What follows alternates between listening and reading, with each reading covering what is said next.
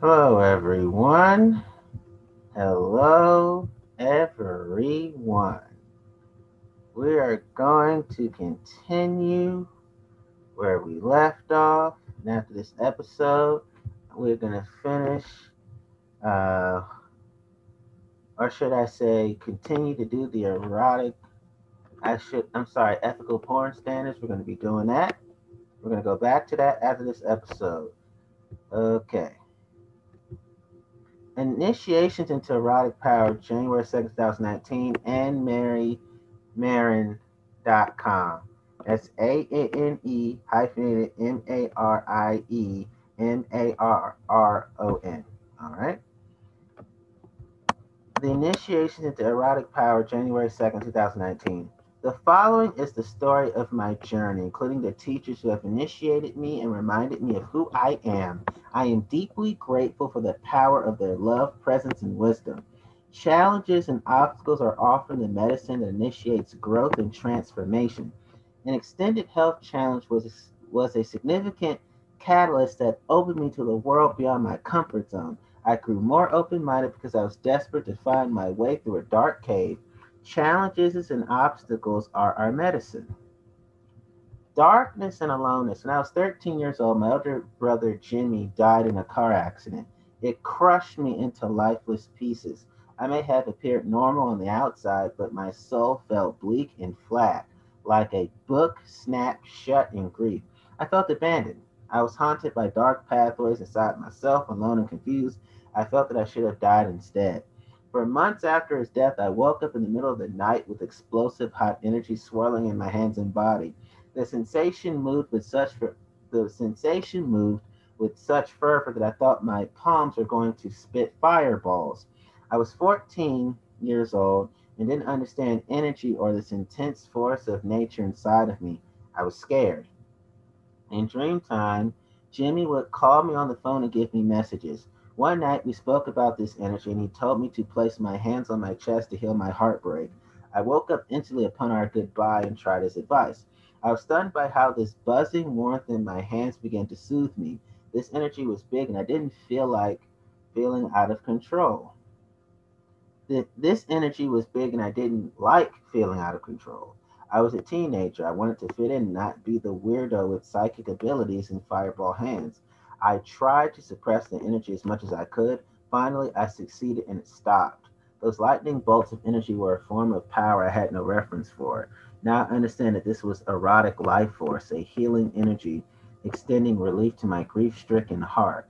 Not erotic energy channeled into sexual expression, but erotic as in the creative, vital juice that we are all made of.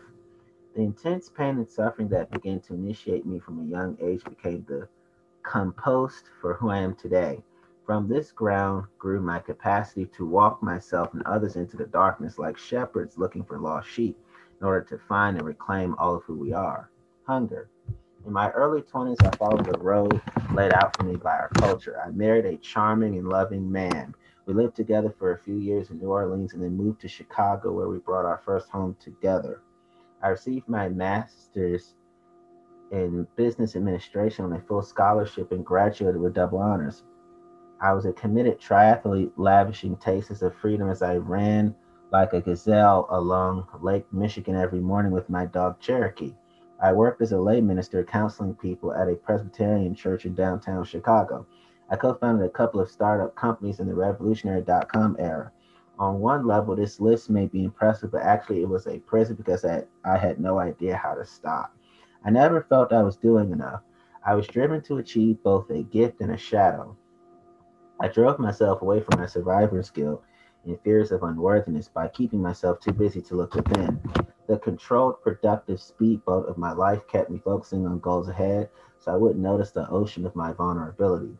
The hypervigilance was stressful, though. In my attempt to push away uncertainty, I also pushed away rest, play, my intuitive guidance, and faith in the medicine that was being offered to me through challenges. 2 years after a divorce, my hunger for a new life was growling from deep in my belly. It called insistently, although I didn't know what it was calling for. In 2003, my hunger called me to my first meditation retreat in the Rocky Mountains. The theme of the retreat was based on the teacher's book, Turning Your Mind into Your Ally. I felt like my mind was my enemy, lashing me with constant thoughts of self criticism, and I didn't want to be at war anymore. As I observed my mental patterns through hours of meditation, I began to feel something opening in me. So I moved to Boulder, Colorado, dropping from my head into my body. Boulder led me on a descent from my head into my heart and the ground of my being. During my first professional coaching certification, my teachers firmly counseled that I needed to learn how to drop from my head into my body and trust the wisdom of my intuition and body sensations. What the hell did that mean? I had no idea. Shortly after this, my new leadership mentor, Fred Kaufman, suggested I visit Reggie Ray, a Buddhist teacher launching a program called Meditating with the Body. As he described the program, I felt myself reaching for a lifeline to a new way of being. That was the beginning of a 16-year journey that has taken me deep into my body in wildly unexpected and beautiful ways. Though Reggie's somatic-based meditation practice, I dove directly into the place where trauma, grief, and pain were stored inside me, awaiting my loving presence and attention. I slowed down. I wept. I screamed. I connected with my body in ways I'd never experienced as an athlete. I discovered that my body wasn't a machine. It was a universe of wisdom, love, and ancient history from my DNA and lineage. I felt turned on by this work and the way it was unfolding my being. Formless awareness.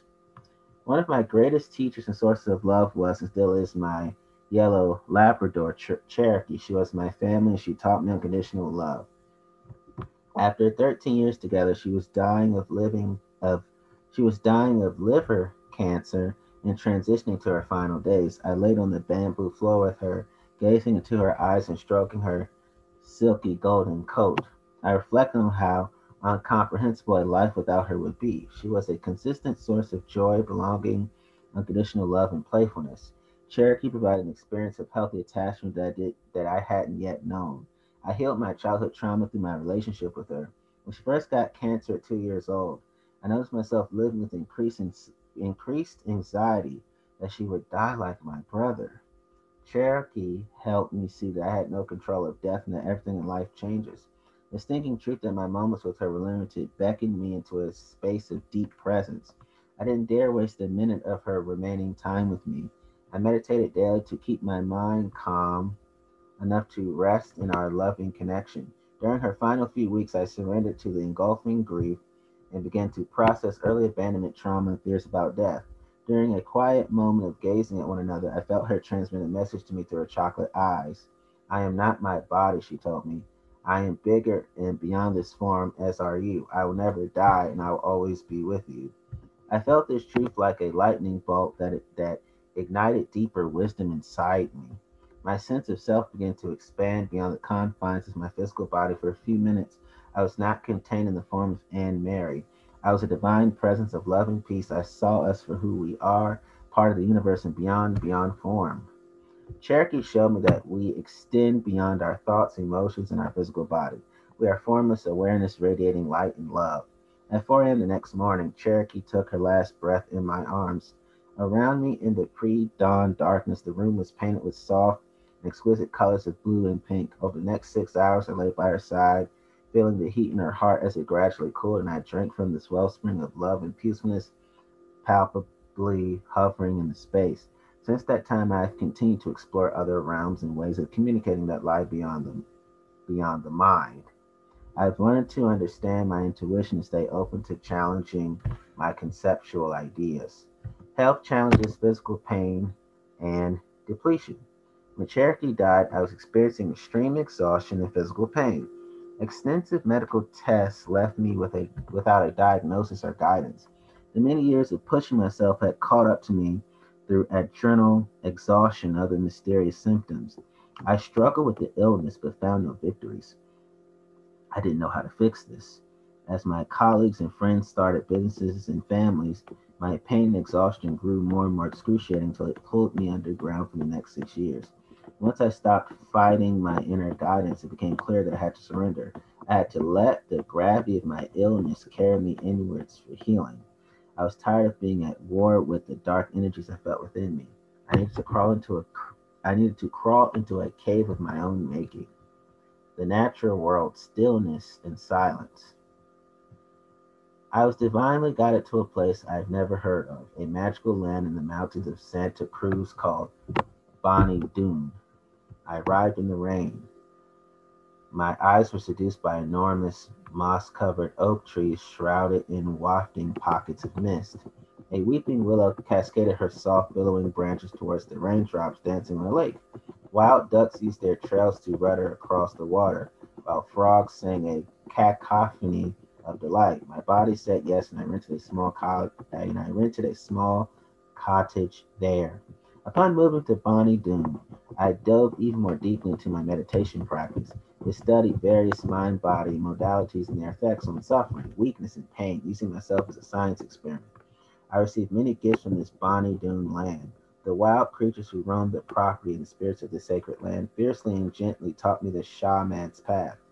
I worked diligently with my silent meditation practice, the teachings of Adaya Shanti and a shamanic healer named Sonia Amrita.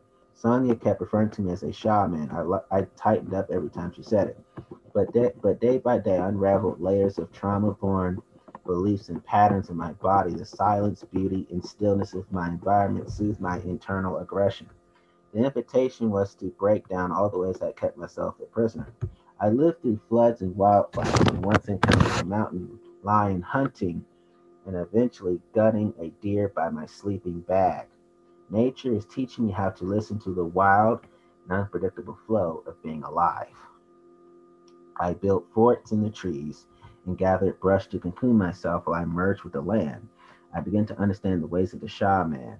I had tried the traditional path with drums, rattles, and guided journeys to connect with power animals, but it hadn't felt natural to me, and I had concluded that I was incompetent. Now the magic was teaching me in our secret language, teaching me through the land, the unseen world in my aching erotic body. I was in a mystery school and didn't know it. Awakening sexuality and healing life force. Often while sitting in meditation by the lake, my root and womb would open to a fire hose of energy from the earth. At times it felt hot like the passionate penetration of a lover. At other times it pulsed with slow and cool conviction as it sent energy up to my brain and other tight or contracted destinations. I had no idea what was happening, but somehow I knew to trust and surrender. This flow of life energy was helping to reveal to my conscious awareness what had been suppressed physically and emotionally. It was fiercely catalytic. During this time, I started to remember trauma and memories that had been carefully stored away in my mind body. At times, I found myself feeling orgasmic from the energy compelled to engage in self pleasuring. It was a sensational ride. I started to study masters like the Taoist Mantak Shia to better understand my full bodied, multi orgasmic experiences. I studied Kundalini energy to understand the wild ways my body would convulse from the root to my crown in a serpentine way. I explored the chakras. I devoured any physical or esoteric wisdom that I could get my hands on. I didn't have a lover. I was actually afraid that the penetration of a physical human energy body would blow my circuits. I didn't speak much of this experience, keeping it sacred in my own laboratory, witnessed only by the wildness of the land. Despite my isolation, I made unlikely friends. A scrub blue jay, who I endearingly named Mr. Magoo, faithfully flew by my cottage door for the sunflower seeds outside. I left my French doors open during the day, and eventually his daily itinerary included visits into the cottage and onto the edge of my bed.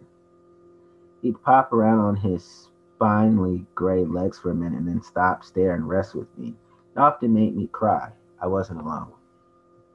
Echo Communion. The nighttime stargazing amid the bullfrogs stirred something in my soul. Laying on my stomach as I rested in the earth, my eyes closed, I could identify birds and dragonfly species by the sound of their wings. My deep love for the land and wild creatures opened a portal through which I was able to feel their beauty and presence. One morning, I was startled awake by the sensation that my body was literally on fire. As I sat with the intensity, I discovered that we were under evacuation warning from a series of uncontained fires on the mountain. Similar phenomenon happened with flooding and rains that closed all routes off the mountain. I literally felt the experience of flooding and rains in my body. I thought I was crazy at the time. Now I understand that my body was learning to read and merge with the natural world.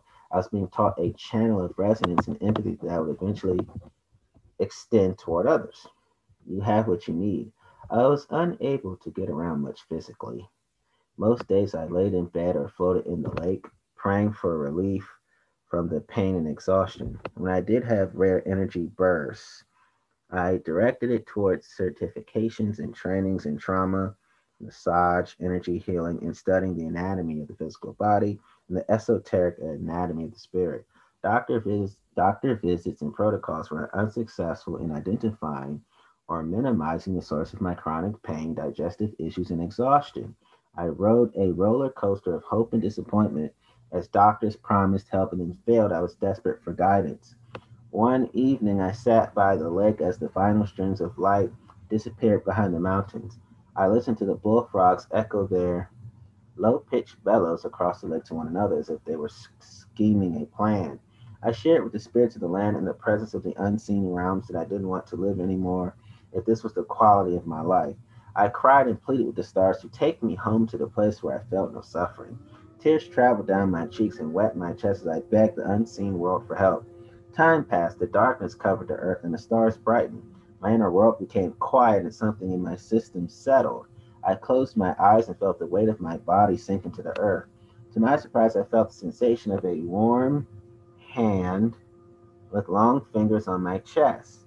I opened my eyes to see who was there and met only the empty dark. I began to hear a voice of clarity say through my thoughts, "You have everything you need inside of you to heal your pain. You must heal the trauma in your body. Your Kundalini has opened and it's getting lodged and stuck in pockets of contraction. It's showing you what wants to be cleared. It's time to look within, listen to your inner guidance, and trust yourself." I heeded. I began rereading Waking the Tiger, a book by trauma specialist Peter Levine, and enrolled in the training to become a somatic experiencing trauma therapist. What I learned changed my life. The body indeed stores emotional, physical, and psychological trauma. We even carry the trauma of our lineage in our DNA. I learned how to access these contracted points in myself and unravel the beliefs and energy bound and self destructive that were partially the cause of my pain and health issues. I apprenticed to this practice, began to notice shifts in my symptoms. I was on track with something. Years later, this immersion has become a foundational component of my work with clients as we dive into material that is subconsciously held in the body, causing dissonant adaptive behaviors. The body longs to come back to clear mental, emotional, and energetic flow, just as violent rapids settle into lazy rivers when given enough space. Embodied listening and virtual connection. After I received what I needed from somatic experiencing training, I enrolled in a Swedish massage and polarity therapy certification program in downtown Santa Cruz. My focus was directed towards healing and rebuilding my energy reserves. The deep listening I'd been engaged in with my own body and mind also began to extend towards people I connected with. In my mostly virtual social life, I started to find ways of communicating beyond verbal discourse. The slower pace of my daily life allowed me to be more attuned to the subtle inflections in someone's voice, the way they were breathing on the phone, and the emotional tones that moved between us. I found myself downloading sensations and emotions that I felt in my friends, sometimes before they were aware of it themselves. When we placed our attention and inquired together into what was arising for them, people would experience spontaneous healings of mind and body. I learned to recognize that emotions and energies have a voice as does someone's soul, personality, and fears.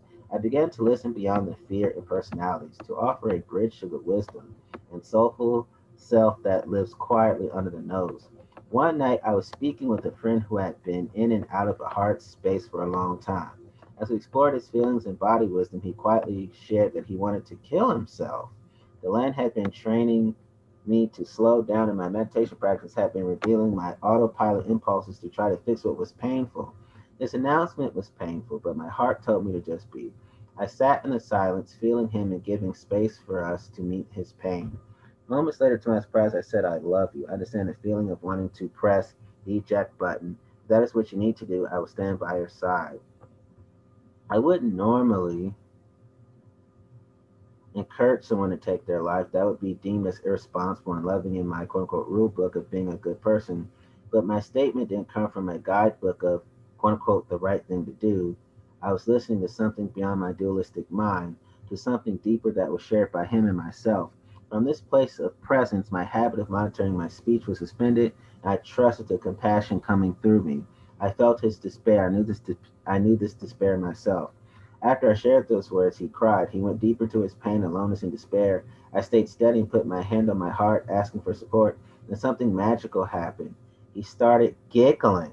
This turned into full blown hysterical laughter. Something had cracked in him. A story broke. Later explained that the permission I gave him and the willingness to stand by his side penetrated something in him. I was being shown how to channel and source catalytic and loving wisdom. I learned that I can trust when information comes through me that feels like a transmission from something beyond my conceptual mind and personality. In order to do this, I had to surrender and create space to not know the answers, to not latch onto a controlled response.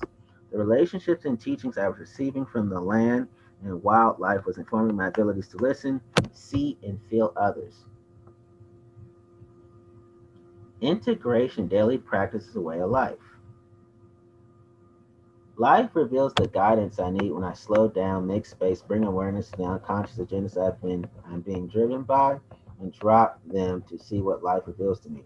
As I track, listen, and map my sense of what is happening for a client, I simultaneously hold my map loosely as I explore the terrain with embodied practices which allow for my clients' wisdom to arise in conceptual, non-conceptual ways. I practice tracking my clients without trying to fix them, listening to what is below the surface.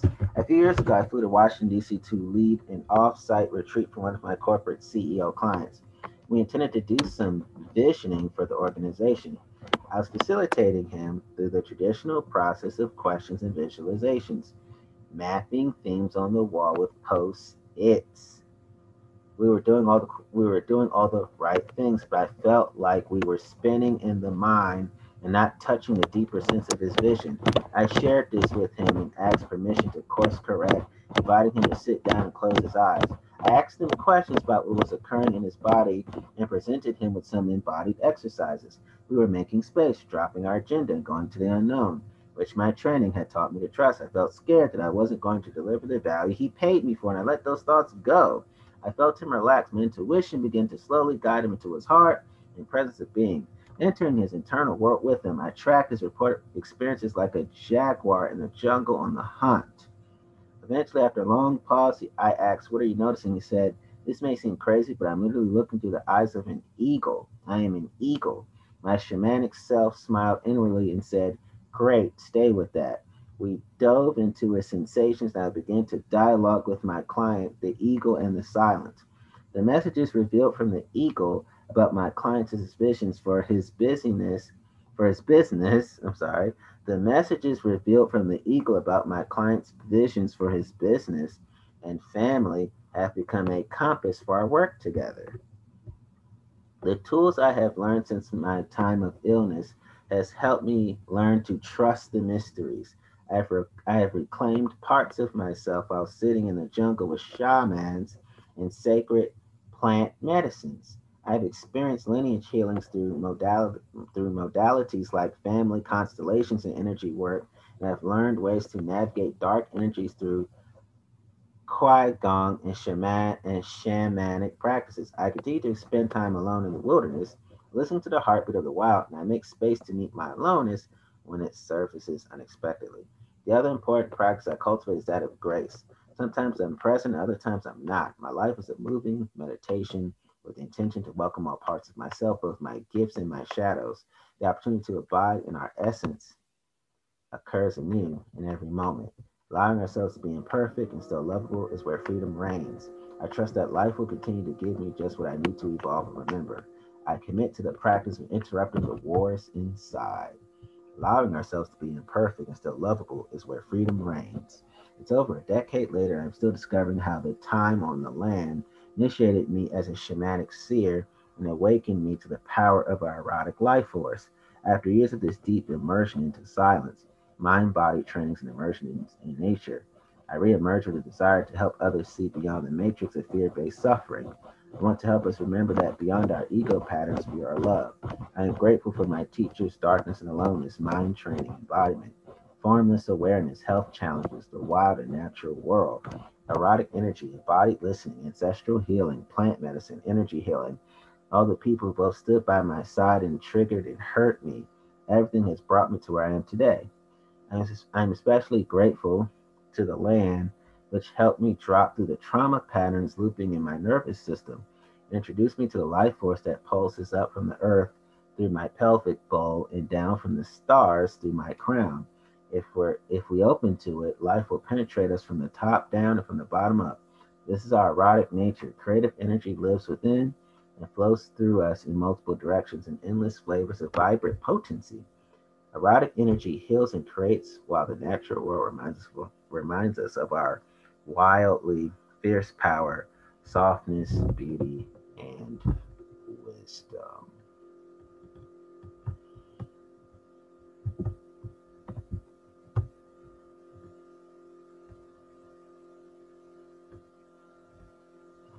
January 6, 2019, Unraveling Conditioned Beliefs and Remembering Sexuality as a Healing Force. I spent most of my lifetime dimming my presence when I felt my aliveness threatened someone else. It's how I escaped unwanted attention as an attractive young girl and later as a businesswoman. My work in the corporate world reinforced the containment necessary to dim my sexuality in public. Over time, I realized that I desperately wanted to open and release this repression in a space where I was anonymous and nothing was expected of me. I needed to know what it was like to quote unquote come out of hiding as a sensual being in public. So I took myself to freestyle dance. My strategy was to let myself rip and then leave 10 minutes before the dance ended so I didn't have to navigate unwanted attention. It took a while, but with each dance, the voice inside me that warned, "You're moving too sexy, shut it down, or you're showing off, stop," fell away. I emerged with the energy that coursed up from the earth through my entire body. I let go of control and allowed my body to share my story, the story of my life, my joy, my primal desires, my heartbreak, and my longings. Dance became my secret lover, the place where all of me was welcomed and integrated. Week by week and dance by dance, the cage inside me broke. After a few years, my inner jaguar had my permission to crawl across the floor and initiate wrestling, growling, and nuzzling play with others. In the beginning, there were shame hangovers, and I feared that I had been too much. But the truth was that no one was likely watching me, and if they were judging me, that wasn't mine to fix. My eyes were closed most of the time in the beginning, so I could move in relationship to myself and my erotic energy. I was not there to perform. The confidence I grew in that space upgraded my capacity to shine with clear boundaries, rather than repressing my energy to stay safe. If I turned someone on, I didn't have to worry that they would pressure me, violate me, or punish me for rejecting their advances. My inner animal began to rejoice. I sizzled like lightning, connecting heaven and earth. I drank heartily from the wellspring of life itself. This erotic awakening wasn't about sex, it was about enjoying myself and feeling pure, unfiltered, non performance based pleasure. The time has come to reclaim this powerful life energy and catalytic force of love, the journey. Each of us has a unique journey of discovering and expressing our sexuality. If your path was anything like mine, you likely encountered a series of trapdoors and confusing messages along the way. Living in our modern day culture means we've all experienced some degree of repression of our vibrant erotic nature and sexual desire. It takes work to untangle distorted beliefs about erotic nature and sexual desire. Here's a few highlights from my journey of losing and reclaiming my sexual erotic power.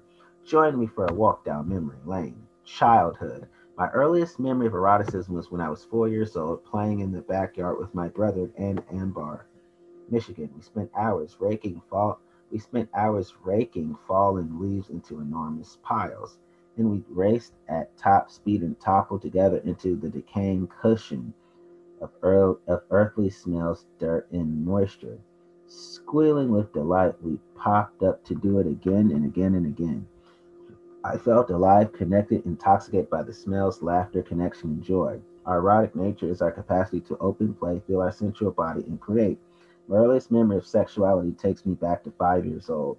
My new neighbor from Japan and I would play doctor in my bedroom under blankets strewn across wooden chairs in our private fort.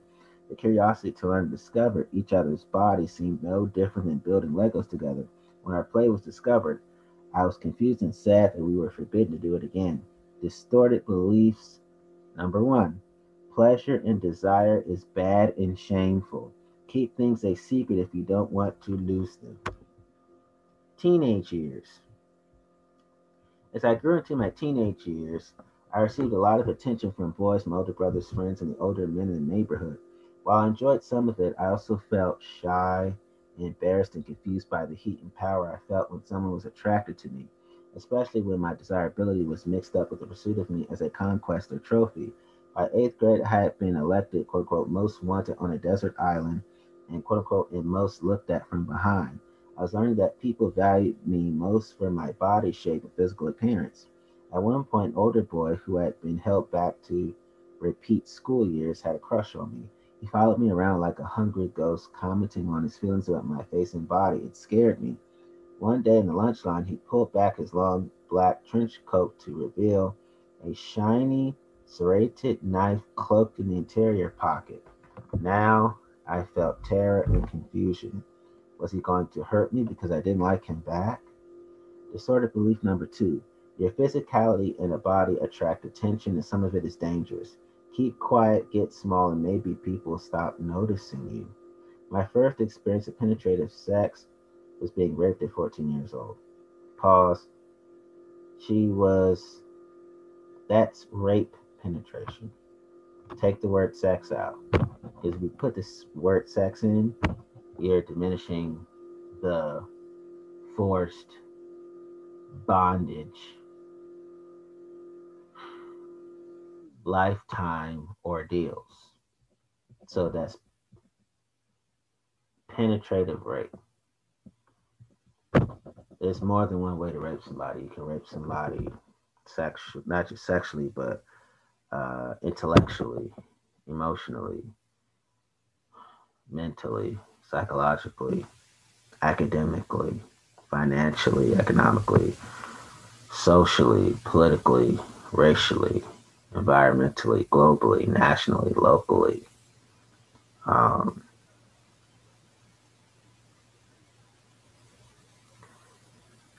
Rape is an all around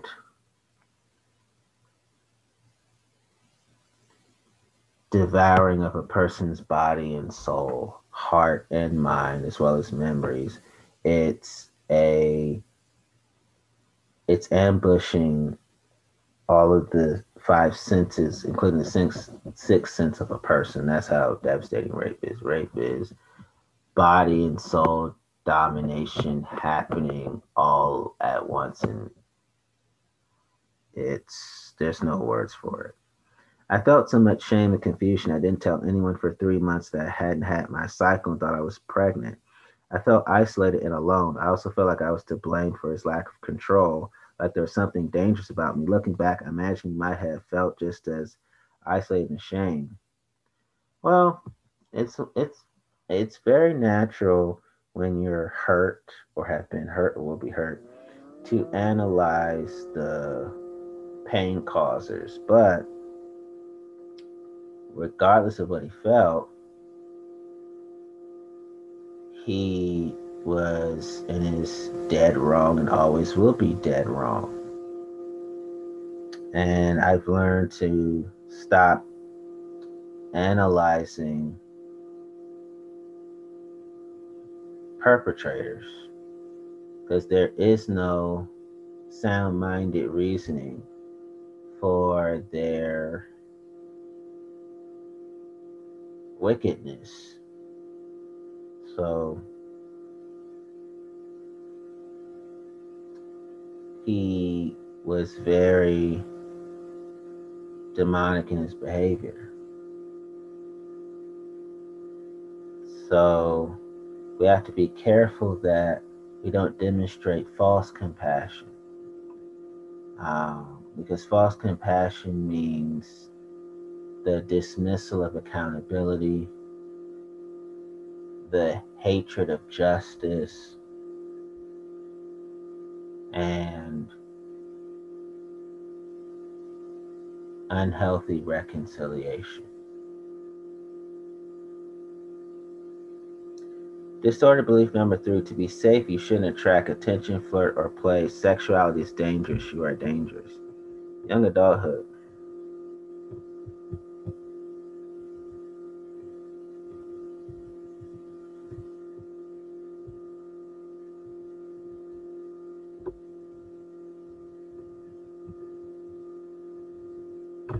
Young adulthood. Fast forward to my college years after traumatic sexual experience while in undergraduate school in San Diego. I moved to Chicago and landed in one of the most powerful and erotic relationships I had yet known with a man. We started to explore the vast landscape of sexual expression and play, and I woke up to my primal power. I let myself open to the potent healing of sexuality, play, discovery, and safety.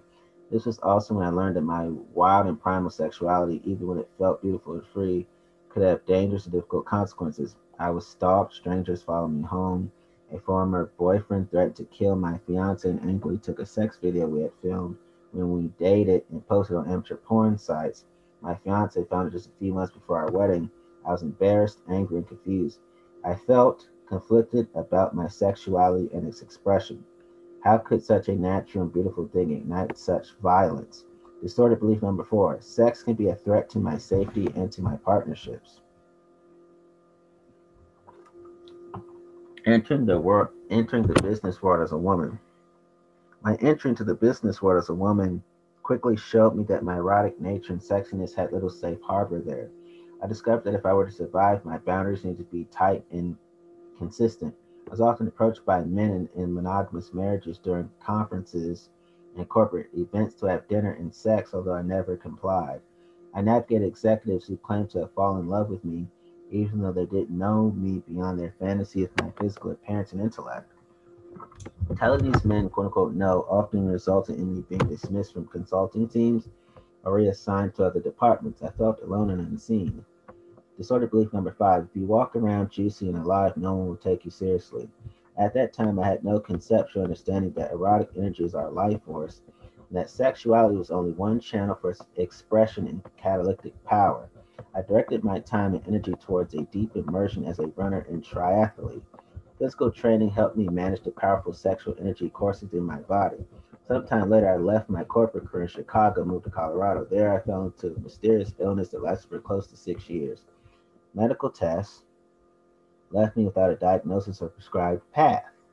I felt like a cracked vessel abandoned on a dark shelf as pain took over my body. I watched helplessly as my colleagues and friends advanced in their careers and began to create families.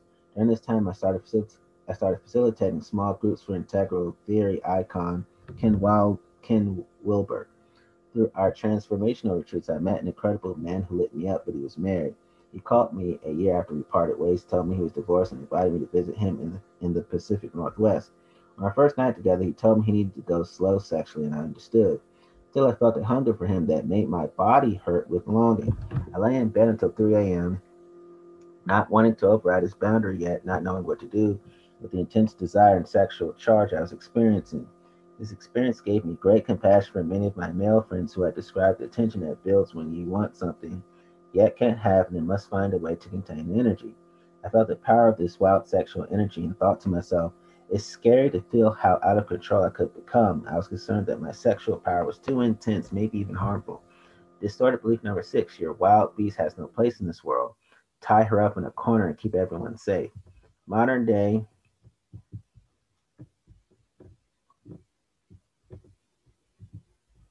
shamanic initiation. Traditional shamanic paths are composed of rites of passages and initiations that often include long periods of aloneness, often in the dark wilderness of the primal world. In one indigenous culture, initiate is required to fast, dig a hole in the ground, and bury oneself in the jungle for 2 nights while predatory creatures roam, sniff, and hunt above.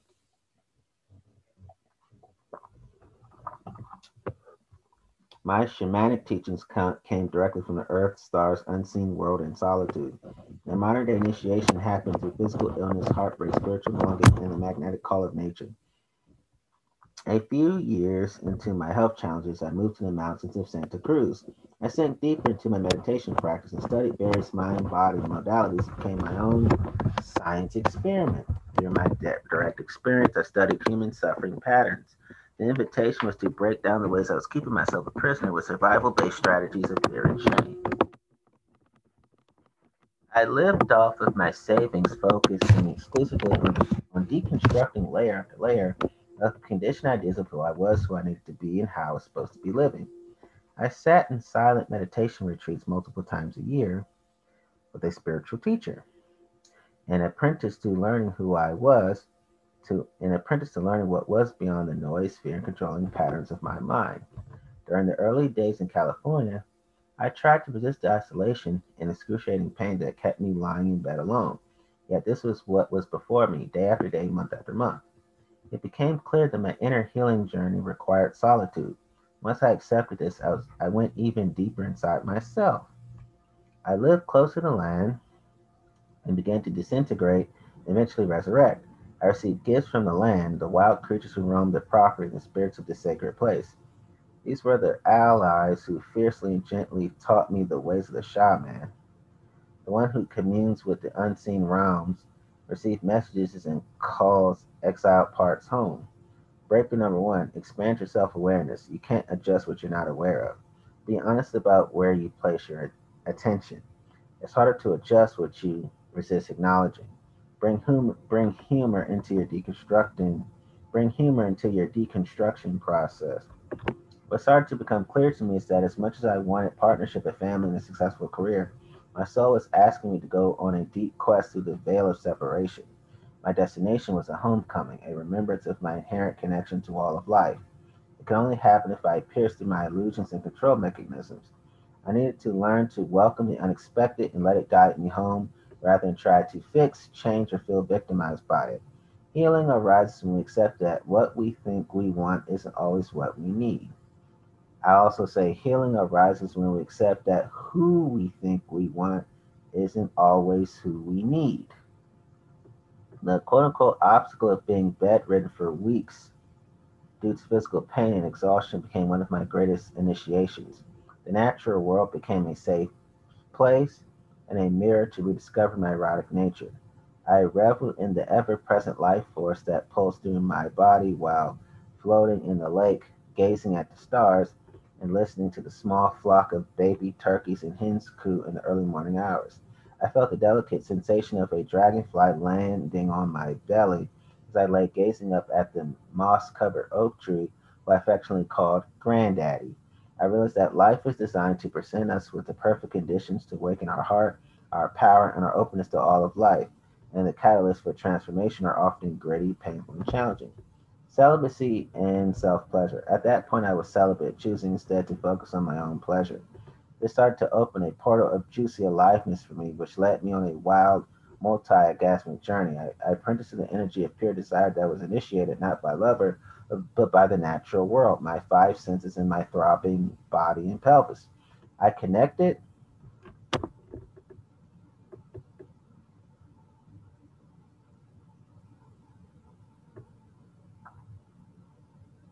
I connected to frequencies of energy and transformations that often felt so big. I wasn't sure my body could hold it all after orgasm. I know now that the life force released during these orgasms is what broke apart the trauma patterns and tension that are being held captive in my body and causing me intense chronic pain. Breakthrough number two, erotic and sexual energy is a force of healing and pleasure.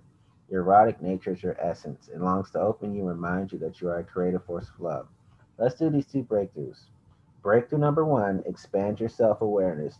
You can't adjust what you're not aware of. Be honest about where you place your attention. It's harder to adjust what you resist acknowledging. Bring humor into your deconstruction process. And let's go back to number two, breakthrough number two. Erotic and sexual energy is a force of healing and pleasure. Your erotic nature is your essence. It longs to open you and remind you that you are a creative force of love. The return. As I began to open and flower again, I moved to Asselin and Big Sur. I didn't know why my intense symptoms had begun to lift, but I recovered while I studied and became an Asselin massage therapist. Finally, I returned to Colorado and re-engaged in another period of celibacy as my energy integrated and grounded. I wasn't fully able to make sense of my erotic energy and sexuality yet. I wrestled with my desire for more sexual play and the disappointment of this need not being met, while spirit guided me back to my inner temple. It was a time of embracing integration, accepting rest for the moment. I didn't feel turned on by most people anymore. I felt angry about this at times. It felt like an isolating punishment. Yet whenever I went out to the natural world, I was instantly orgasmic. As much as I wanted to return to culturally quote unquote normal sexuality, I was being groomed for something else. But I didn't know that yet. But I discovered that trying to fix or change something often creates more suffering. I had to call upon and trust something bigger than my personality and allow the wisdom I sought to be revealed to me rather than chasing it. Thy will be done became my mantra as I navigated my confusion. Deep down, I took comfort in a new sense of communion with all of life, and it was blissful.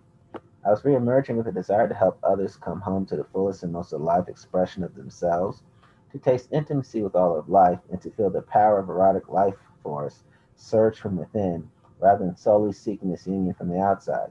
Breakthrough number three, surrender. Trust your life challenges and experiences as your teachers. Not my will, but thy will be done. She wasn't being religious when she said that, by the way. Embodied sexuality is dynamic. Sexuality has been infused with confusing messages that drive performance anxiety, feelings of inadequacy, and disembodiment. This is the time for a change and radical healing. There's a collective call to bring the pains of our past to the surface as fuel for compassion, growth, and change. Embodied sexuality is a lifelong discovery, what turns us on and how to engage with our partners' differing desires and needs. In order to uncover our joy and pleasure, we have to dig through our shadows and conditioned misunderstandings. It isn't about arriving or perfection. It's a practice of honest self reflection and a commitment to our dynamic and powerful nature. This story barely scratches the surface of the limited beliefs I inherited and the subsequent breakthroughs I've experienced. I'm in an ever evolving experimental and learning process, and I intend to write and share more about additional sexual initiations, challenges, and breakthroughs. I'll be designing and facilitating group retreats for us to accelerate this process of deconstructing shame, understanding our limiting beliefs, finding expanded ways of being together. As my beliefs about my sexuality, safety, and power continue to unwind and recalibrate, I'm experiencing a new way of being. My sense of freedom has grown as I've learned to set boundaries in ways I never knew was an option. Though my certification training enrolled as an assistant the following year in the Somatica Method, a sex and intimacy coaching program, I've learned to spot the ways that I protect myself from intimacy instead of leaning in. For example, I've learned to notice when I withhold my desire for fear of being rejected or judged as too much. As a young woman, I was taught to let men approach me, not to be aggressive, and go for what I want. This was a central disempowering message in my generation. As a woman now, I am committed to noticing what I desire, feeling the power of my clarity, and clearly communicating it sexually and non sexually. I feel liberation in my body when I take the risk to express it regardless of the outcome. I want to be all that I am unapologetically and to trust my yes and my no without justifications. This is a continual work in progress for me and for all my clients. We're not supposed to be perfect. We're all invited onto a path to take risk, meet disappointment and challenges, and discover that being alive in one's truth is both hot and deeply satisfying. I feel more juicy every time I muster the courage to be bold, to love big, to be vulnerable, and to stand in the wake of any impact or hurt I feel as a result of not hiding. I'd rather dance in the open field than crouch in the safety of the brush and hide my desires. Breakthrough number four. Embodied sexuality requires presence, listening, and tracking how I show up. To be my most authentic sexual self, I need to see what protective strategies I am subconsciously playing out to attract love and connection. Embodiment is a moment to moment practice. There is no arriving at perfection. Let's create a movement together. I don't have all the answers to my own sexual exploration or integration process because it's a dynamic and multifaceted exploration of moment to moment discovery. It's a journey. I'm not meant to be perfectly packaged in this area, or any other area of my life, and neither are you. Growth and healing happens by meeting directly what presents itself along the way, being willing to accept when we have outgrown our limited beliefs. Every emotion, shame, story, judgment, fear, and sense of not enoughness needs a place to be revealed and dissolved by love. Sexuality is a powerful doorway that reveals layers beneath the surface. Let us create a movement where we collectively explore how to be present, juicy, empowered, and attuned. I wish for a world where our sensual power source can be used to heal and integrate our mind, body, spirit, rather than separate and dismantle it. We can bring the cast out parts of ourselves, the shadows of shame and misperception, back into the heart. When we merge our erotic sexual power with love and integrity, we catalyze a great evolutionary shift that benefits every species on this planet of beauty that holds us all. If my story resonates with you, if it calls forth parts of your own story and reclaiming your truth and your erotic sexual power, I invite you to walk together with me beyond the matrix of fear and shame. Share your story, speak your desires, let yourself be seen.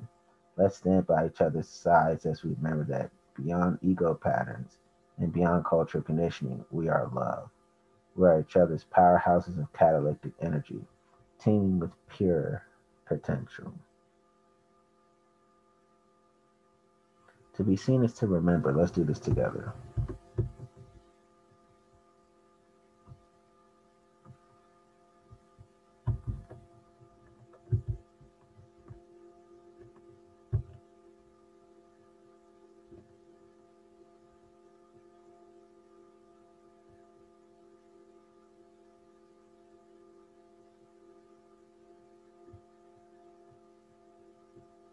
Hmm. Trying to see if I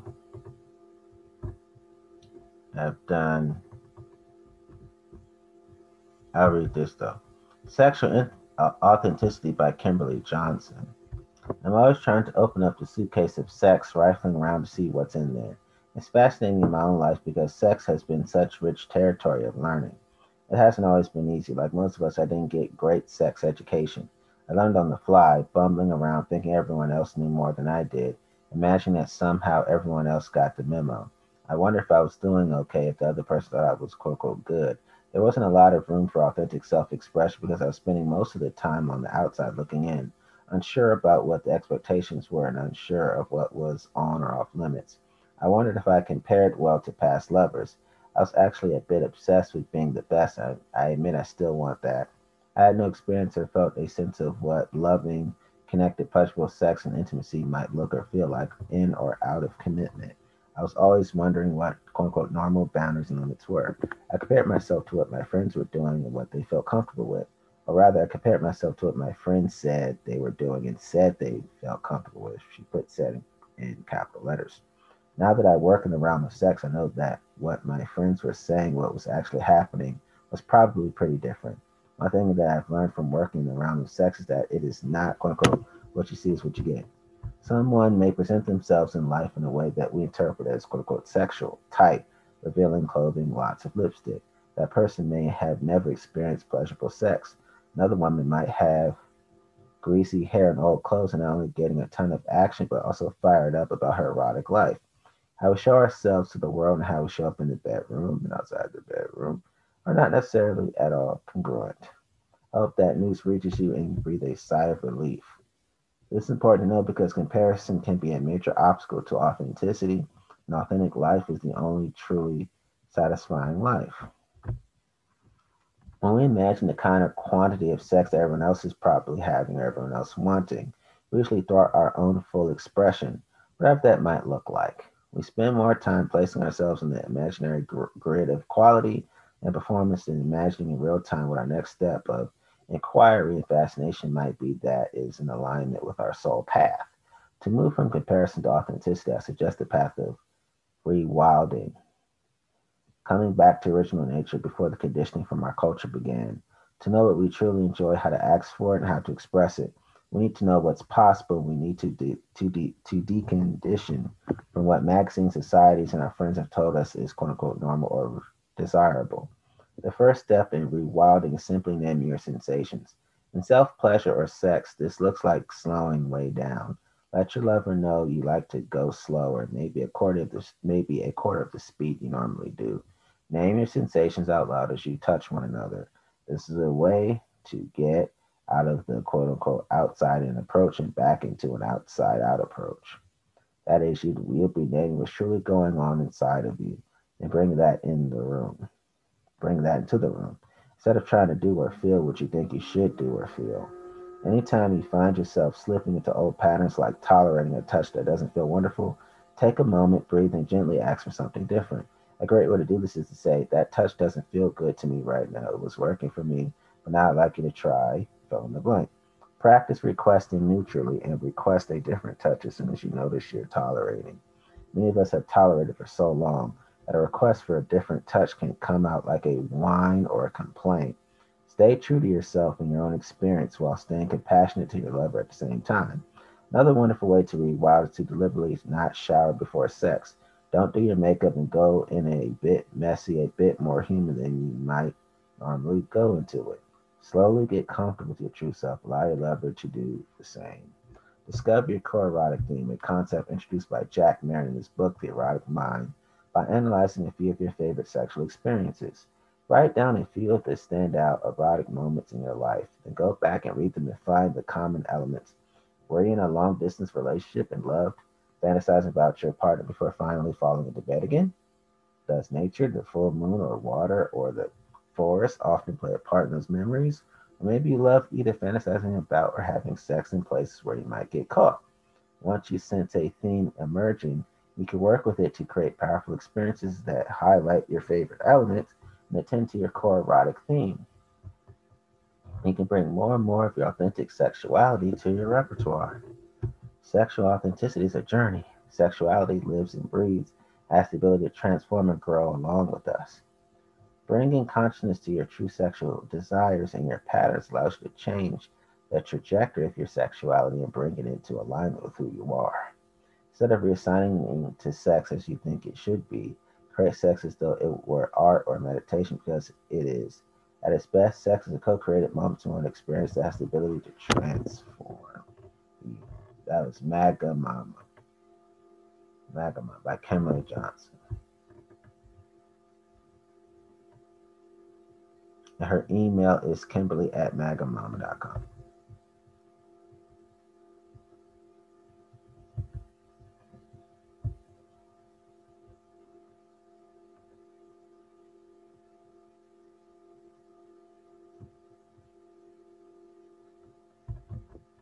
So making sure that I'm reading all the articles I really have been planning on.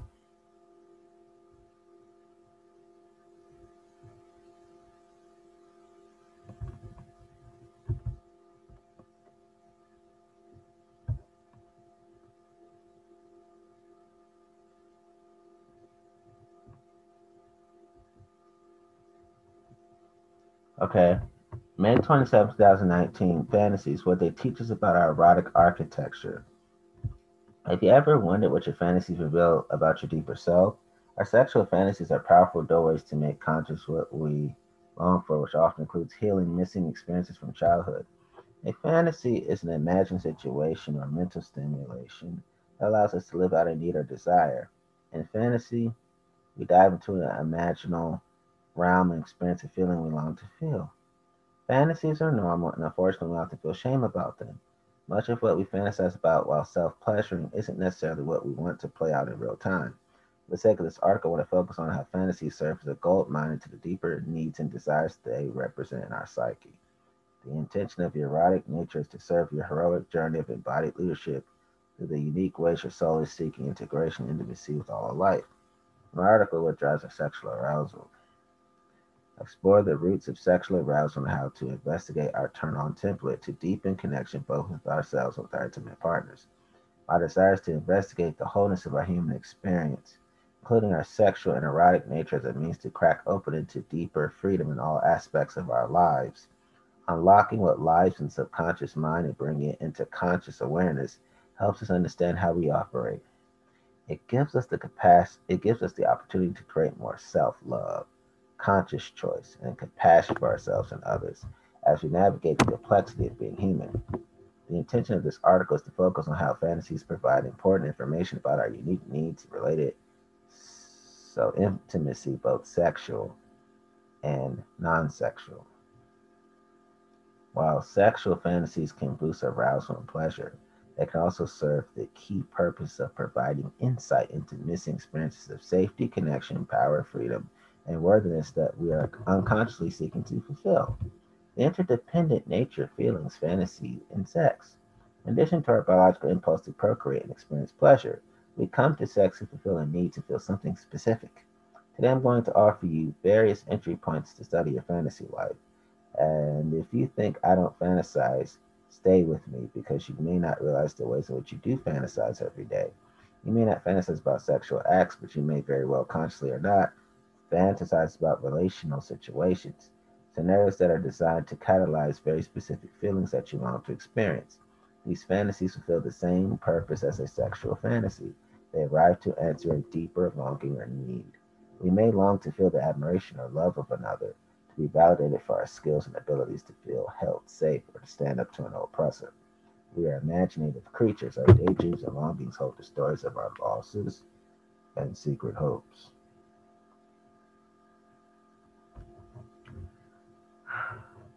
We're going to look at fantasies, including daydreams and longings, using the following two keys. One, what we want to feel through intimacy and sex. Two, the missing experiences that our intimacy and sex life are guiding us toward fulfilling as a means of integration and healing. Missing experiences are a conglomeration of developmental needs that were missed consistently enough throughout our childhood that they gapped in our psyche and consequently an imprint to be relived and healed in future relationships. An incomplete experience will drive us to seek to repair the pattern in our adult relationships, often subconsciously. What are your turn ons and sexual fantasies? We may have sex purely for pleasure, but what actually gives us pleasure? And but who actually gives us pleasure? That too. Many times we experience pleasure when a feeling we long to have fulfilled is experienced during sex. Do you know what underlying longings drive your desire for sexual intimacy? For example, do you want to feel special, loved, accepted, confident, valuable? Do you want to merge into divine union with another? If you're like me, you may seek the freedom to express your primal energy.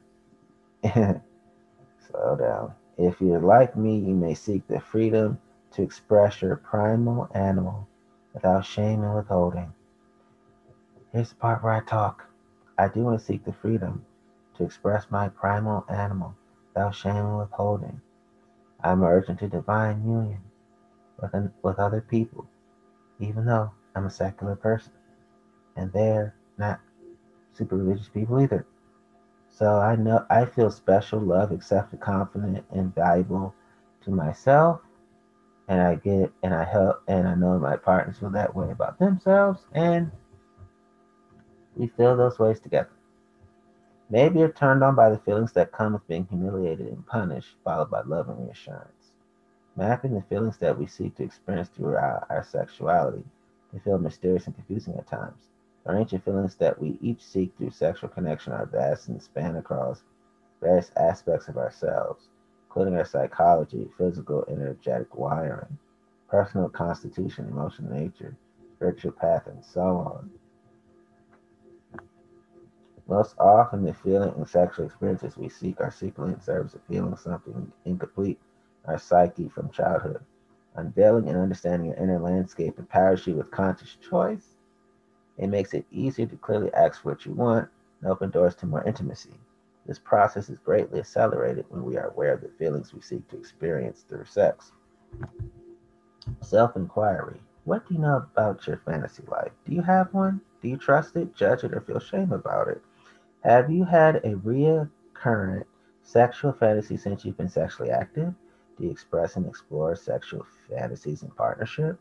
Do you watch porn? If so, what turns you on and what doesn't? If so, who turns you on and who doesn't? What feelings do you seek to experience through sex? Love, belonging, power, control, play, intimacy, and etc. What turns you on the most? What feelings does it bring up? What shuts down your sexual appetite? What feelings does it bring up?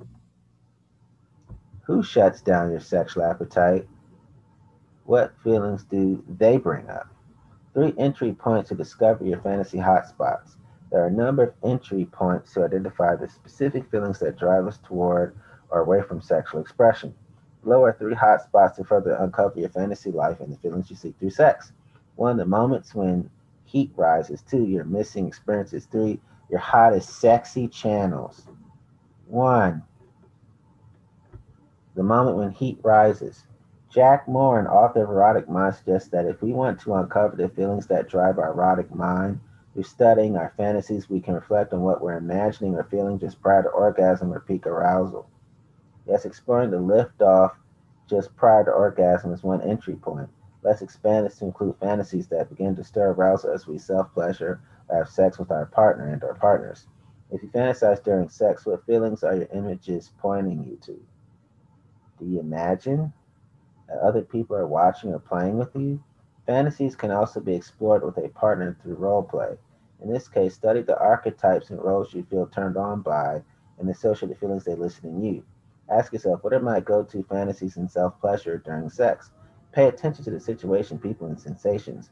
What clues do they give you as to the feeling you're seeking? Some examples to play with. Are you being worshipped, dominating someone into pleasure, being begged by your lover to give them what they want, receiving the attention of multiple people at once? Do you want to be in charge, telling people what you want while they're eager to please you? Do you want to be the center of attention, calling all the shots and being the one in control? Do you want to be taken against your own will but are secretly turned on by this form of helplessness because you want to feel desired, passively devoured, and out of control, while at the same time feeling safe? Are you being given permission by a hungry lover to consume them or to be consumed by them? If so, does this situation heighten your need to feel desired? Or does feeling safe to surrender your will to another's appetite and desire allow you to let go of shame, control, and tension? Play with various scenarios and see what you can discover. Play with various scenarios and see what you discover, it says. Self inquiry.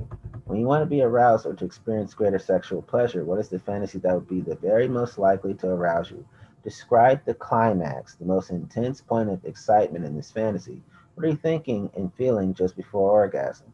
Pay attention to what you want to feel in these scenarios. Do you want to feel love seen degraded, powerful, exposed, desired, precious, disgusted, competent? Journal exercise. Think back over all your sexual encounters. Allow your mind to focus on two specific encounters that were among the most arousing of your entire life. Journal about each one and then harvest the feelings that you were seeking through each one. Is there overlap between them? Common themes of feelings you seek? What are your ideas about what made each of these encounters so exciting? Two, missing experiences. As a child, when our needs are neglected, not attended to, or missing up times, the fear and hurt related to these misses become woven into the fabric of our belief system and our sense of self worth. This is what we call a missing experience.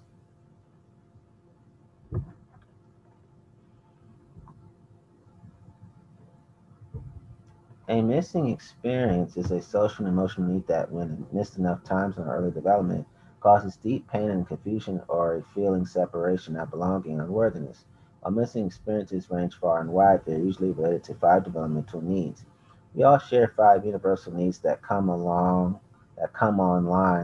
sequentially from our time in the womb to the age of 7 or 8 and lay the foundation for our belief systems about ourselves, our relationships, and the world we live in. As we grow up, this internal blueprint is typically reinforced through our life experiences as well as the people and situations we attract. When we are quote unquote missed or only met with intermittent frequency in any of or multiple of these areas, we create adaptive strategies. Adaptive strategies protect us from the pain and powerlessness we experience when developmental needs are missed. These adaptive behaviors repeated over time become subconscious autopilot superhighways that play out again and again in our relationships and in our internal world. They become part of our operating system and personality patterns. While these adaptations may have served us at one time, often when manifesting in our adult life, they tend to limit us and prevent us from receiving what we need. So, I'll do this again. Seeking safety and security breeds creative introvert. Seeking connection and support breeds self-reliant, other-reliant. Seeking power and dignity breeds charming, persuasive, strong, generous. Seeking freedom and individuality breeds rebel, responsible, enduring. Seeking validation and worth breeds achiever, expressive, entertaining. Fantasizing is one of the adaptive strategies many children innocently take on. As children, we use fantasy as a wise method to metabolize the pain of missing experiences.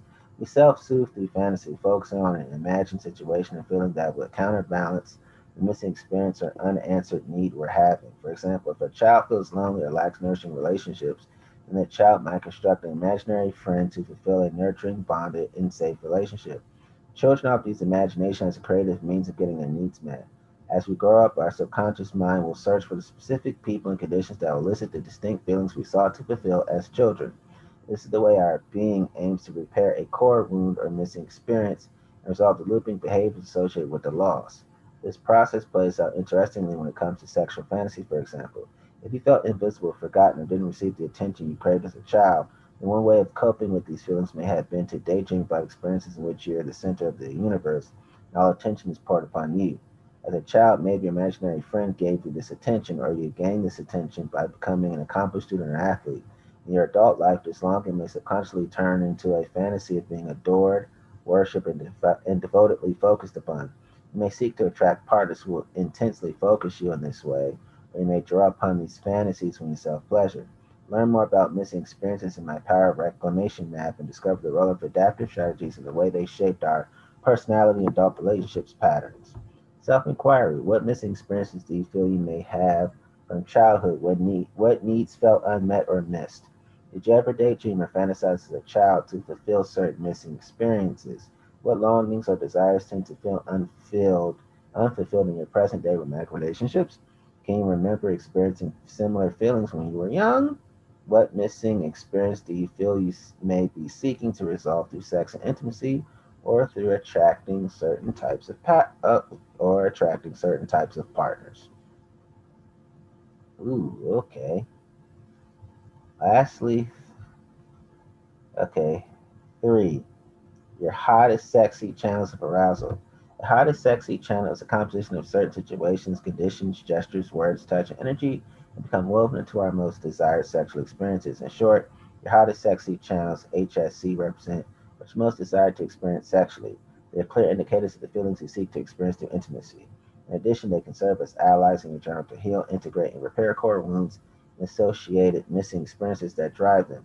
While there are many ways we like to seduce and be seduced, there are usually one or two specific channels of arousal that elicit the most intensity and pleasure for us. We also find ourselves turning to different channels with different partners or as we change and evolve. The menu is ever changing, as is our appetite for growth, play, and healing. While there are a number of sexual turn on channels, we're going to dive into the 5 most common ones. Studying these channels is a fun exploration. You can do it solo or make it a fun exercise with your partner and your partners. You can begin by taking an inventory of what movies, books, and art you find yourself drawn towards. As you do, start to notice what are the specific feelings that get stirred in you and why does that feel good to you. For example, one of my favorite movies is called Dangerous Beauty. It's full of romance, passion, and power. The main character, Veronica, lives as a poet, sapiosexual, courtesan, who brings passionate and heartfelt medicine to the men of Venus. Eventually, she's accused of being a witch and danger to society by the Church's Inquisition. Her accusers prosecute her, denouncing the way she seduces and catalyzes passion, love, and emotional connection with the men she serves as a courtesan. What turns me on the most are the power dynamics and the impact of the patriarchy hunting her and threatening execution. In contrast, the men who defend and course correct history by standing behind a courageous woman who risks her life to stand in her truth and heart in order to change the rights of women. She stands for love and passion, not sin and shame. Since Power is one of my favorite channels, this movie stirs me. But what I like is that it's also peppered with romance and passion, which I enjoy as well. Below are 5 general channels of arousal to help you identify aspects of your erotic art. Below are 5 general channels of arousal to help you identify aspects of your erotic architecture. As you read each one, notice whether you feel a spark or a flat line. 1. Romantic. Are you aroused by feeling cherished or by telling your lover how precious and special they are? Do you get turned on by sweeping your partner off their feet or by being rescued and taken care of? Do you enjoy surprise gifts, romantic dates, flowers, and courting rituals? Do you love expressions of affection through soft, slow, sensual touch? Do you melt when your lover says your name softly as they run their hands through your hair or across your cheek? Do you long to hear that you are the one, that you hold your lover's affection and attention forever, even if you know it's not necessarily going to last forever? The idea may create a sense of safety, turn on, and heat in you. If you're a romantic turn on tends to be less overtly sexual, more about cherishing, safety, feeling special and chosen. Too passionate, do you get turned on by imagining you and your lover tearing each other's clothes off with a primal hunger in the kitchen, in the car, anywhere? This is passionate play. Do you grin at the words, I want you so bad I can't hold back, I want to eat you alive? You may like the thrill of transmitting through your eyes and body primal hunger, or you may crave to be a willing prey, quivering, stalked, consumed. The lead up to this kind of unfettered desire is often driven by primal impulse or tension built over time through limited availability or access to your lover. Three power dynamics. Do you melt when your partner knows exactly what they want? Do you yearn to trust them enough to surrender and be taken? Or do you crave total control? Both roles of dominance and submission are expressions of power. Tension and play arise when one partner leads with desire and power dominance, while the other feels safe to be an object of their partner's full attention, care, desire, commanding presence, submission. We live in a culture where dominance has caused a tremendous amount of violence, fear, and repression. Dominance doesn't have to be violent. In fact, it can be loving and nurturing. Mutual consent can be an empowering container.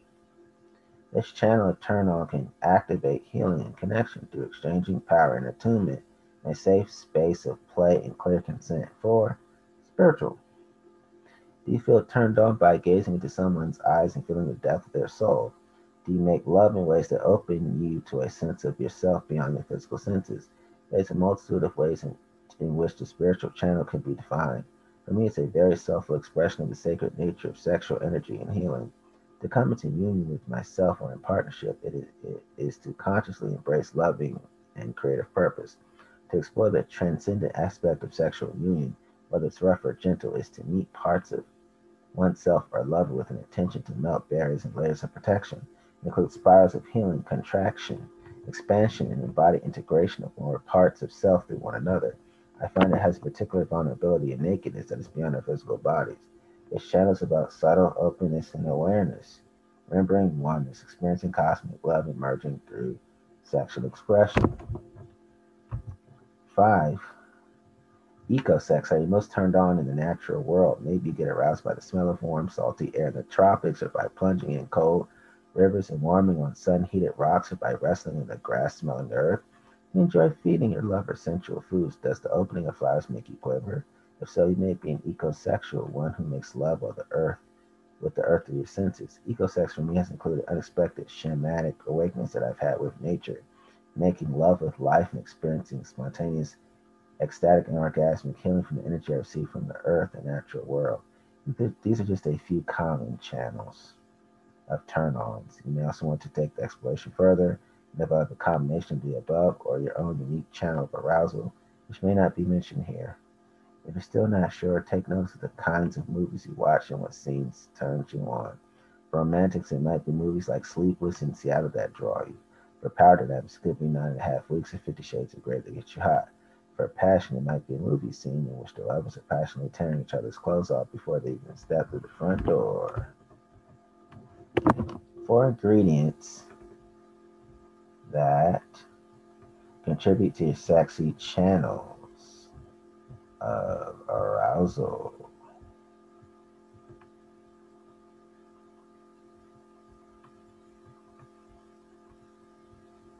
Real quick, I am the type of person that enjoys myself and my lovers passionately tearing each other's clothes off before we even step through the front door. Making love with life, experiencing spontaneous, ecstatic, and orgasmic healing from the energy I receive from the earth and natural world. That's all me. Ecosex me has included as inspected shamanic awakenings that I've had with nature. That's me, all me. So let me do this again. My my general channels of arousal are romantic, me, passionate, me, power dynamics, me, dominance and submission, me, spiritual, me, ecosex, me, ecosexual, me. I'm sapiosexual, I'm sapiophile, yet again. These are my hot, sexy channels in particular. You know, and nakedness, me, Now I can move on. 4 ingredients that contribute to your sexy channels of arousal.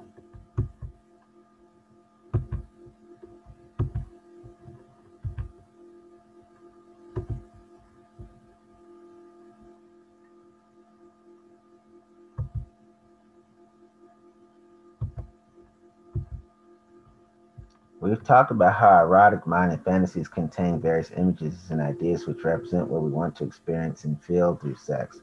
Now let's get more granular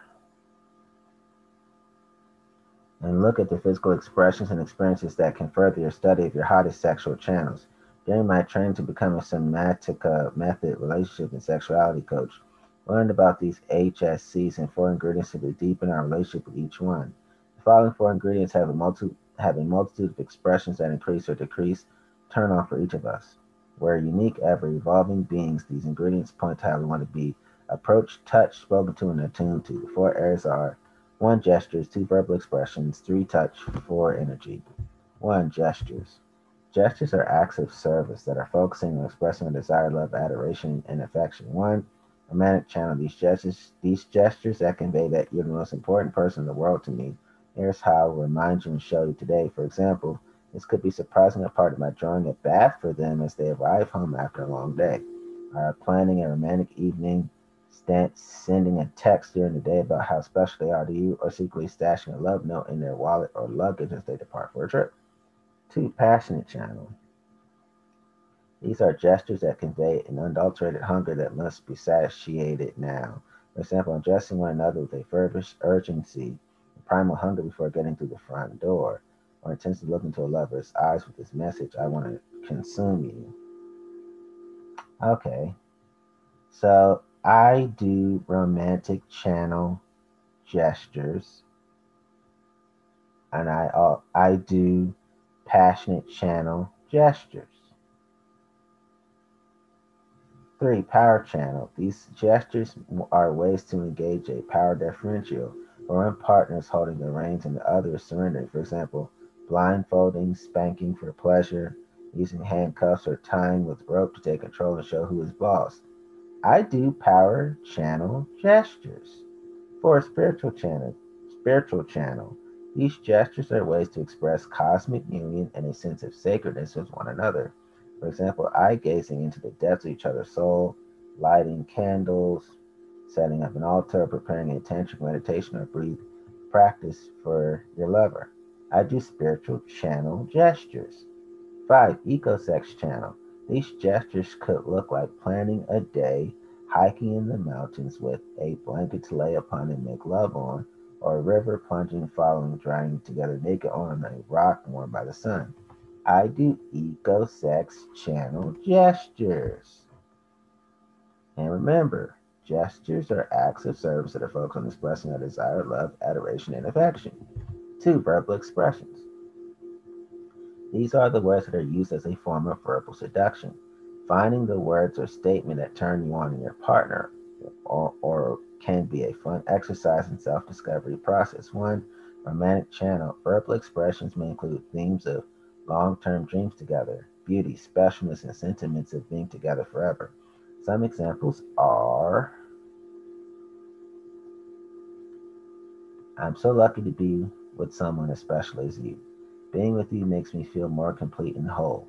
I don't want to be with anyone but you ever. I do romantic channel verbal expressions. I do romantic channel forms of verbal seduction. 2. Passionate channel. Verbal expressions may sound like, I want to eat you alive. I can't get enough of you. You turn me on like I've never been before. I can't wait to be inside of you and taste you. I do passionate channel verbal expressions. I do passionate channel forms of verbal seduction. 3. Power channel. Verbal expressions may sound more like commands. Some examples of commands with permission or praise are: spread your legs and show me your pussy. Did I tell you that you could get up? No, get back on your knees until I tell you that you can move. Good boy. I love when you listen and don't talk back to me. Some commands may be more disproving, such as "you're a dirty slut," or "you call that cleaning my boots?" Get back on your knees and scrub again until I'm satisfied with your efforts. I do power channel verbal expressions. I do power channel forms of verbal seduction. For a spiritual channel, verbal expressions may be chanting, singing to one another, or other tributes to one spiritual path. This may look like sitting face to face initially without words, to slow down and feel each other's presence beyond agenda and time constraints. When a deeper sense of meeting is felt energetically, express to your lover how you experience their medicine in bed with you, but also in the world at large. You exchange the depths of seeing into each other's exquisite superpowers and gifts.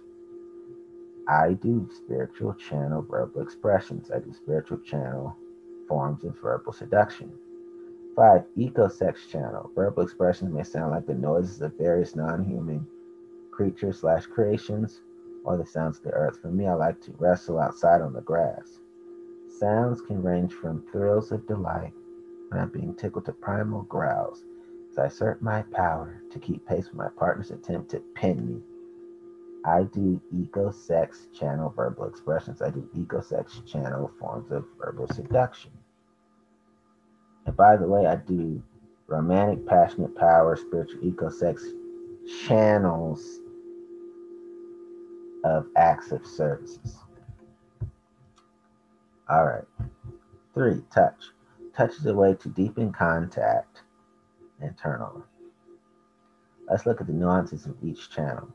1. Romantic channel. Expressions of touch might be softly stroking a lover's face, softly, lightly kissing the back of your lover's neck until goosebumps appear, making slow and deep love without a need to force or hurry, or giving a foot massage while telling your lover all the reasons you love them. I do romantic channel touching. I do romantic channel deepening, contacting, and turn oning. 2. Passionate channel. Expressions of passionate touch often include more physical exertion in the romantic channel. Some examples are grabbing a partner and forcefully pushing them against the wall until they're pressed against you for your passionate devouring, crawling around on the floor like wild animals with wrestling, biting, licking, and sucking each other. I do passionate channel touching. I do passionate channel deepening, contacting, and turn oning. 3. Power channels. Similarly to gestures, this may include blindfolding, spanking for pleasure, using handcuffs, or tying with rope. Touch may be requested with specific commands ranging from gentle and soft to wild and rough. I do power channel touching. I do power channel deepening, contacting, and turn oning. 4. Spiritual channel. Spiritual touch may be massaging your lover's whole body for ecstatic pleasure and in divine union rather than chasing an orgasm. A quality of touch that sinks beyond the skin and into the essence of one's being. Instead of spoken words, you may hear through what you feel with your hands, lips, mouth, which is no less powerful and real than a verbalized tongue. I do spiritual channel touching. I do spiritual channel deepening, contacting, and turn oning. 5. Ecosex channel. This kind of touch may include rolling in the mud, swimming in a lake out to a raft to have sex or sex under your favorite tree on a blanket. I do ecosex channel touching. I do ecosex channel deepening, contacting, and turn on. All right.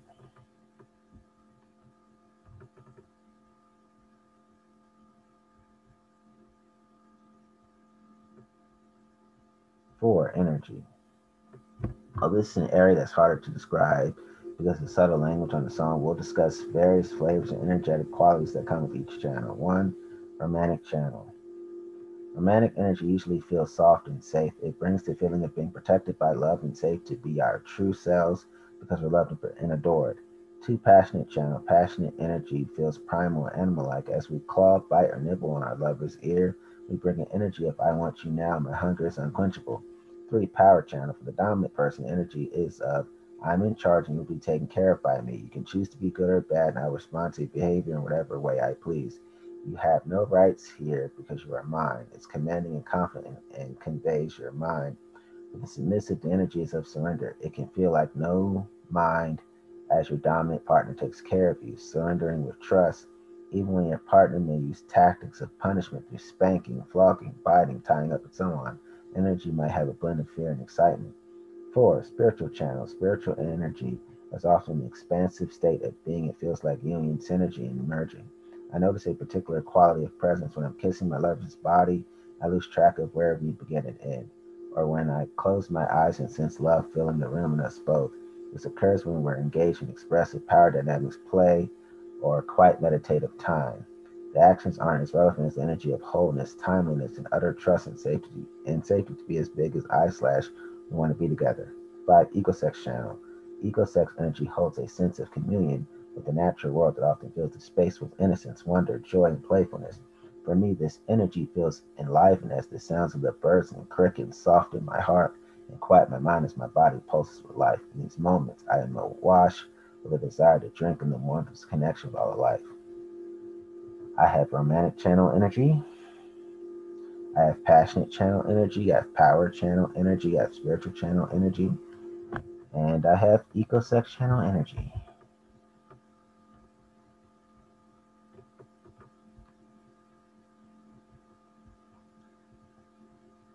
Exploring sexy channels in a relationship. When you're conscious or your channels of arousal with ingredients contribute to them, you can understand the nuances of what turns you on or off. This allows you to ask for what you want and better identify your partner's channels of arousal. This exploration also this exploration also provides more room for dynamism and play between you and your lover. You can create arousal maps and share them with each other so they can become templates for how you can expand the ways you play and experiment together. Often, this process heightens arousal and deepens sexual satisfaction and intimacy. Conversely, exploring arousal maps may help you identify where there's a clash or conflict between you and your partner's needs and desires.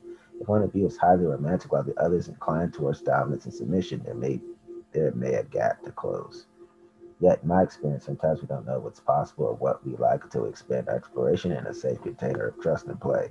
The more you know about yourself and share with each other, the more you tap into a broader range of potential solutions, explorations that can embrace and address differences in deeply powerful and nourishing ways. Mapping your hottest play date with your partner or lover. Ready to take it even further? If you want a deep dive into your internal sexual landscape, I encourage you to sketch the perfect scene with your lover. This exercise builds intimacy with yourself and enrolls the creativity of your erotic mind. If done with a partner, this fun exploration can be a means to learn more about one another and spice up your sexy menu together. 1. The setting. What does the environment look like? Are you indoors or outdoors? Are people around or are you bubbled into your own private space? Do you have music playing, candles, food, wood burning in the fireplace, or rain falling on the sky lights above you? Is it daytime or nighttime? How much time do you have? Are you luxuriating are you luxuriating in time, or do you only have a small window to work with so that pleasure to move quickly is woven into your turn on? 2. Gestures. Drawing on the examples of gestures listed earlier, which one sparked your desire? What would you build onto them to make it your own in your fantasy? What would you build onto them to make it your own in your fantasy? 3. Verbal expression. Is your lover talking softly and sweetly to you, showering you with compliments, or are you longing to be commanded as you surrender your will to your partner's desires? Maybe you want to be passionately told, I want to eat you alive. What specific words would most spark your arousal? 4. Touch. What kind of touch would you want to give and receive? Is it soft, sensual, and feathery? Is it firm, commanding, and lustful? Where do you want to be touched? Are you partially clothed or fully naked? If partially clothed, what are you wearing? What's being hidden and revealed for direct physical touch? 5. Energy. How do you want to feel? Do you want to feel romantic, safe, and loved? Do you want to feel wild and playful? Or do you want to feel out of control, feasting on passion and lust? Do you want to feel edgy and uncertain as you take on an energy of dominating with your desire or submitting to your lover's desires as the object of their desire? So we're almost done.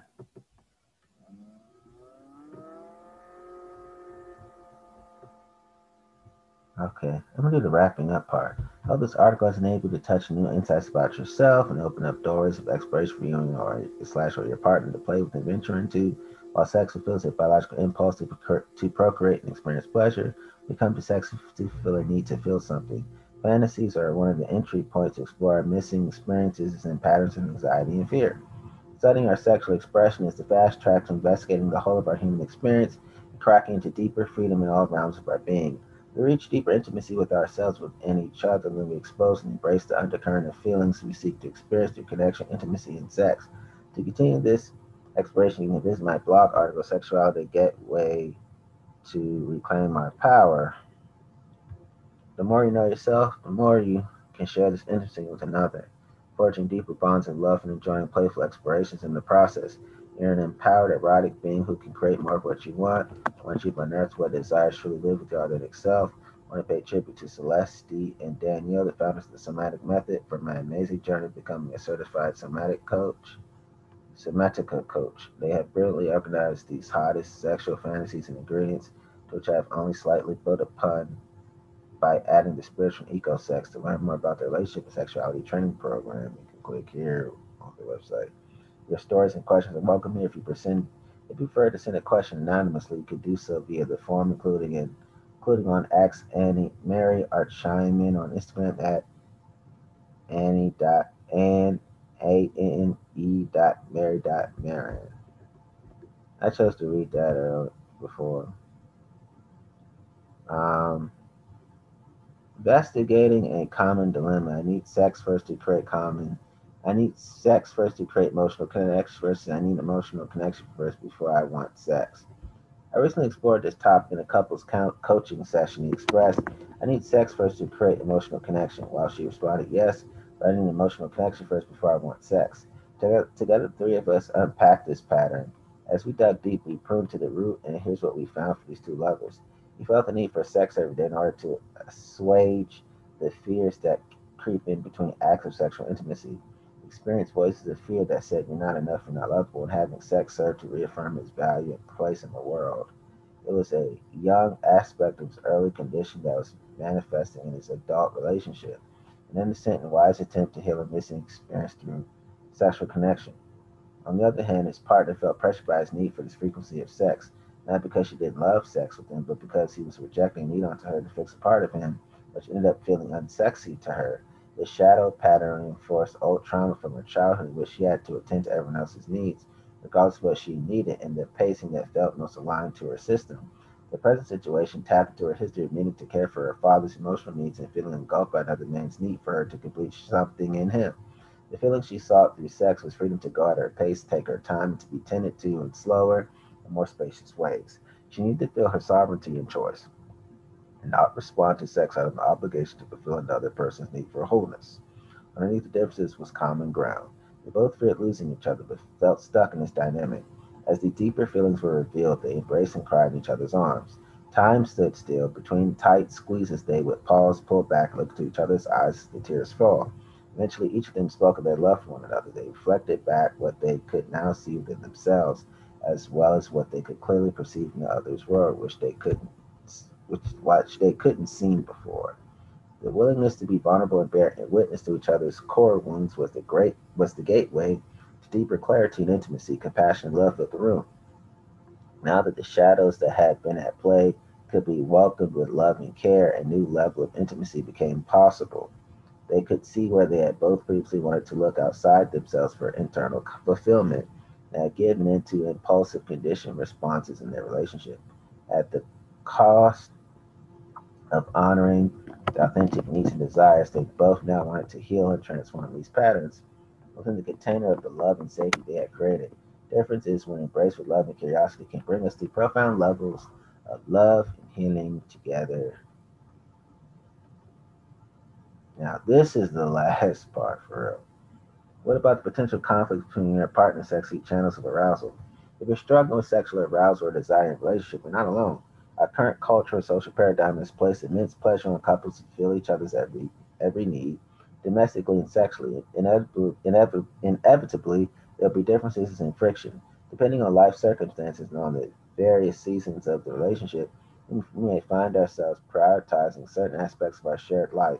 In her book, Mating in Captivity, Esther Perel speaks brilliantly about this universal struggle to manage our domestication needs while Maintaining erotic aliveness. The way through is to transparently share our needs and disappointments. To create, to co-create deeper intimacy with one another, we must be willing to account for our differences with love and compassion, especially when fear, blame, shame, and control try to run the show. Relationships are one of the most complex riddles of the human design. They are also one of the most fulfilling and nourishing aspects of existence. Knowing why you chose a relationship and what your values are inside of it is key. I suggest that every couple explores whether they have a shared reality. To learn more on this topic, you can check out Ask and uh, Mary's response to finding one's authentic erotic expression in partnership. Explore your internal map of arousal alongside your partner. You may find that you clash in certain areas of desire, which doesn't have to mean that something is wrong or someone needs to change. Depending on how you relate to this perceived difference, it can be an invitation to go deeper into the feelings and missing experiences you each hold. What is driving your desire? A common clash I've seen in heterosexual relationships is the belief that men want more sex than women. I'm grateful to see that the stereotype is shifting as we explore our own authenticity, find freedom and permission to break indoctrinated cultural boxes of appropriate and inappropriate sexual expression. And yet, it's still a real dilemma for many couples. When I track this in my life and through countless conversations with others, it seems there's a clash of needs. If men seek connection first by having sex to create emotional intimacy, but women lack a desire for sex so the emotional connection is established first, then what? A weird chicken and egg situation, right? How can the needs of both partners be met in a way that serves the relationship? The answer is a unique path to be lived out by each couple. Often the answer is united when we bring a hunger and willingness to look at the dynamic that lives under the surface of this pattern. After this, I'll be done. Okay. My settings. My environments are both indoors and outdoors. People are around, and we're bubbled up into our own private space. Yes, I have music playing. Yes, I have candles. I have food. I have wood burning in the fireplace. And I have rain falling on the skylights above me. It is daytime and it is nighttime. How much time do I have? Unlimited time. Are you luxuriating in time? Yes, I am. Do you only have a small window to work with? Yes, I do. So that pressure to move quickly is woven into your turn on to a healthy insertion and healthy duration? Yes. Two gestures. Drawing examples of gestures listed earlier. Which one sparks your desire? All of them. What would you build onto them to make it your own in your fantasy? Communication and permission. Uh, Verbal expression. Is your lover talking softly and sweetly to you, showering you with compliments? Yes, it's mutual. Or are you longing to be commanded as you surrender your will to your partner's desires? Yes. Maybe you want to be passionate till I want to eat you alive? Yes. What specific words would most spark your arousal? Our flirty talk, dirty talk, porn talk. Okay. For a touch, what kind of touch would you want to give and receive? Is it soft, sensual, and feathery? For me, yes. Is it firm, commanding, and lustful? For me, yes. Where do you want to be touched? Everywhere. Are you partially clothed? Yes. What about times when you're fully naked? Yes. Partially clothed, what are you wearing? Boxers. That's about it. What's being hidden and revealed for direct physical touch? I would say personality one, looks number two. Five, energy. How do you want to feel? Do you want to feel romantic, safe, and loved? Yes. Do you want to feel wild and playful? Yes. Or do you want to feel out of control, feasting on passion and lust? Yes. You want to feel edgy and uncertain as you take on the energy of dominating with your desire? Yes. Or submitting to your lover's desires as the object of their desire? Yes.